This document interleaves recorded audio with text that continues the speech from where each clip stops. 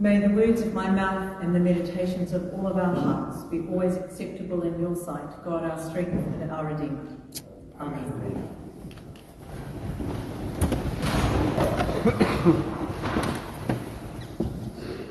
Greetings in this season of Epiphany, a season where we celebrate the revelation of God to us in the world in Jesus Christ. It's the second Sunday in this season. Last Sunday we celebrated the arrival of the wise ones to find the baby in Bethlehem, and then on Monday people came and helped with the great tidy up of all of the Christmas decorations. So now you can see we're into the rest of the new year. Today we have a gospel reading from the beginning of John's Gospel. And in this Gospel we have two of the things that happen at the beginning of every one of the four Gospels. We have John the Baptist recognizing the presence of God in Jesus, and the first of the disciples who choose to follow him. And so kind of tied up in this Gospel we have revelation to God, to all of us here on earth, of God's presence in Jesus, and the call to follow him. To, if you like, to be also revelations ourselves of the presence of God in the world. John does it differently. In the other three Gospels, Jesus is baptized by John in the water and then goes off to the desert, and then he goes out and calls his first disciples from the fishing boats, etc. In John's Gospel, it's done differently. John does a lot of things differently in his Gospel, and this Gospel has so many pieces in it that I could draw out and talk about. And as I read other people's reflections on this during the week, I found even more things that I might draw out and talk about. And when I stood here at 8 o'clock, I saw three very experienced priests sitting over there, and I thought, oh my goodness. They'll be thinking about all the threads that could be drawn out of this gospel to talk about. But in the end, I decided before I saw them, that I was going to start from the point that captured my spirit. Every time I hear this gospel, it pings out to me. It's a kind of playful thing. And so I want to remind you of a game that you may have played as a child. We used to play it all the time in the school playground. It's called Creeping Up. Well, sometimes it has other names as well. But in this game, one person has their back to everyone else, and everybody, while they've got their back turned, creeps up. And when they turn, you freeze. And if you don't freeze quickly enough, they notice that you're moving and you go back to the beginning. And then they turn their back and people creep a bit further. When they turn quickly back round, they see who's moving, who gets sent back to the back, but maybe someone reaches them before they turn, and then they're in. Anybody played that game? Yeah. Sometimes when I talk about that game, people don't know. So I'm glad some people know it. It feels to me like that's what happens in this gospel reading. Two disciples of John hear him talking about Jesus, and so they follow Jesus. And Jesus turns around, and they kind of go, and he says to them, "What are you looking for?" And they go, "Rabbi, where are you staying?" It does seem a little bit like that question comes out of nowhere. That's a bit of a weird question. Did they really follow him because they wanted to know where he was staying? And he says to them, "Come and see." He doesn't say, "Why are you asking that question?" which is what I think I'd ask. What do you want to know for? Bust out? I don't want to tell you where I live. He says, "Come and see." This is the Jesus who reveals God to us. An invitational God. A God who invites us to come and be with God in God's life. So of course that's my kind of playful initial kind of experience of that piece of the passage. But I think of course there's a much deeper place to go, because where are you staying is where do you dwell? And so John is crafting the story to remind us right at the beginning that this is all about the God who indwells us. God who comes to be with us in our own skin, in our own context, in our own environment. And so as I thought about that, this is who Jesus is. Because the passage also asks that question, who is this Jesus? John says one thing, and then when they follow him, he says, come and see. It reminded me of a poem of James K. Baxter, The Māori Jesus. Some of you who have walked around our waterfront a lot will have seen those big concrete plinths with pieces of poetry on them. I think it's called the Literary Walk, and there's, I think, 11 of them or something around the harbour. And the beginning of this poem is on one of those plinths, and it actually sort of almost floats on the water. It's round near Te Papa. And I thought I'd read it to you. I saw the Māori Jesus walking on Wellington Harbour. He wore blue dungarees, his beard and hair was long, his breath smelled of mussels and parawa. When he smiled, it looked like the dawn. When he broke wind, the little fishes trembled. When he frowned, the ground shook. When he laughed, everyone got drunk. The Māori Jesus came on shore and picked out his 12 disciples. One cleaned toilets in the railway station. His hands were scrubbed red to get the shit out of the pores. One was a call girl who turned it up for nothing. One was a housewife who had forgotten the pill and stuck her TV set in a rubbish can. One was a little office clerk who tried to set fire to the government buildings. Yes, and there were several others. One was a sad old queen. One was an alcoholic priest going slowly mad in a respectable parish. The Māori Jesus said, man, from now on the sun will shine. He did no miracles. He played the guitar sitting on the ground. The first day he was arrested for having no lawful means of support. The second day he was beaten up by the cops for telling one his house was not in order.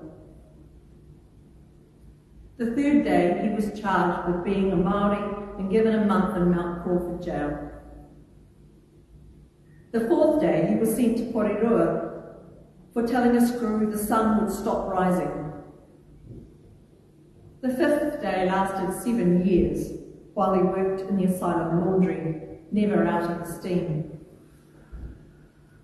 The sixth day he told the head doctor, I am the light in the void. I am who I am. The seventh day he was lobotomized. The brain of God was cut in half. On the eighth day the sun did not rise. It did not rise the day after. God was neither alive nor dead. The darkness of the void, mountainous, mile deep, civilized darkness.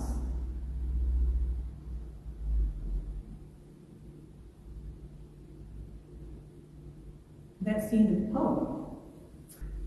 I thought of this poem and I read it and I wondered, will I read all of it or will I read some of it? Because the beginning is full of kind of wondering and hope, a kind of imagination of how things could be in our context, in our city. But as the poem goes on, it gets darker and darker until it reaches mountainous, mile-deep darkness. What James K. Baxter calls civilized darkness. And I thought, there's not a lot of hope in that. I don't know if I want to talk about that. But I certainly don't want to spend my sermon looking at the poem and pulling it apart. And yet, there was something in that poem that reminded me again of this passage from today's Gospel. And Jesus, who John calls the Lamb of God, who takes away the sin of the world. That's the English translation. The the Lamb of God who takes away the sin of the world, but another translation is who bears the sins of the world. This Jesus comes to us to show us God. And he also comes to bear what it means to be human on this earth, to carry that, to live it, to be present to it, not just as a spectator, but as one who is a participant. And not just in those years that he walked this earth, but in all that he is, has been, and will be. He is present to the darkness of our world, to the despair, to the lack of hope, to that sense of being overwhelmed and overpowered. He bears that too, as well as our joys and our wonders and our delights. He came to show us God, that God dwells with us, even in those places where people's lives have been lobotomized, cut in half, neither alive nor dead. And at the end of John's story, he gives us those signs of hope. He reminds us that in bearing that life, Jesus also brings us to new places of resurrection,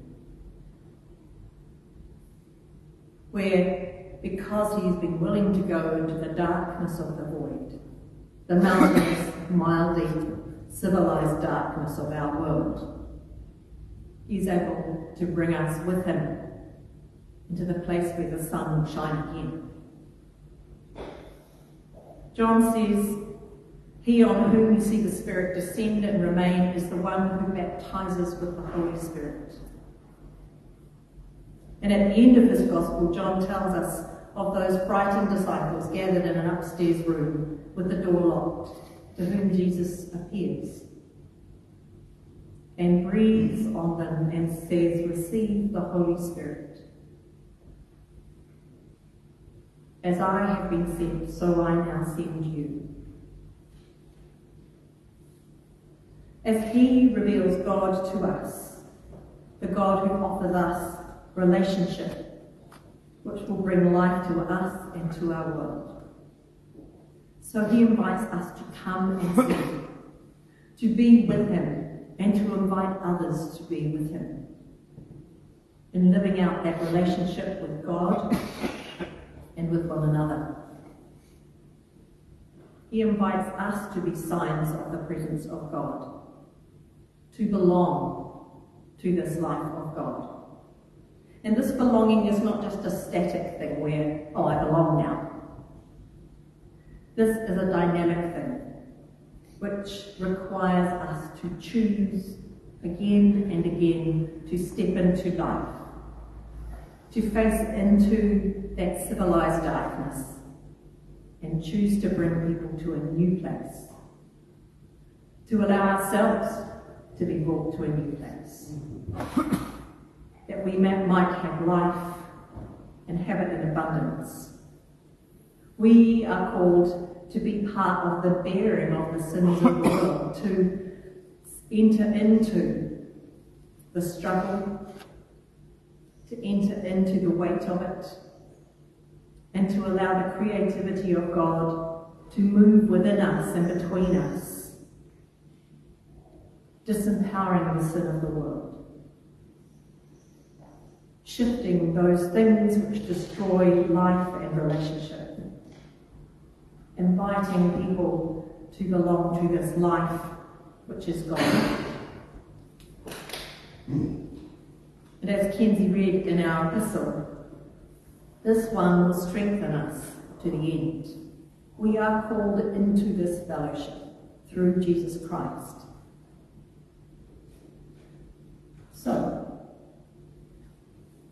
we are invited to embrace this Jesus, to be not only receivers of the revelation that comes at this time of Epiphany, of who Jesus is and how he shows us God, but to choose to allow this God to dwell with us, to be those places where Jesus is, where Jesus stays, where Jesus lives, and to recognise where he lives in others. And he calls us, come and see.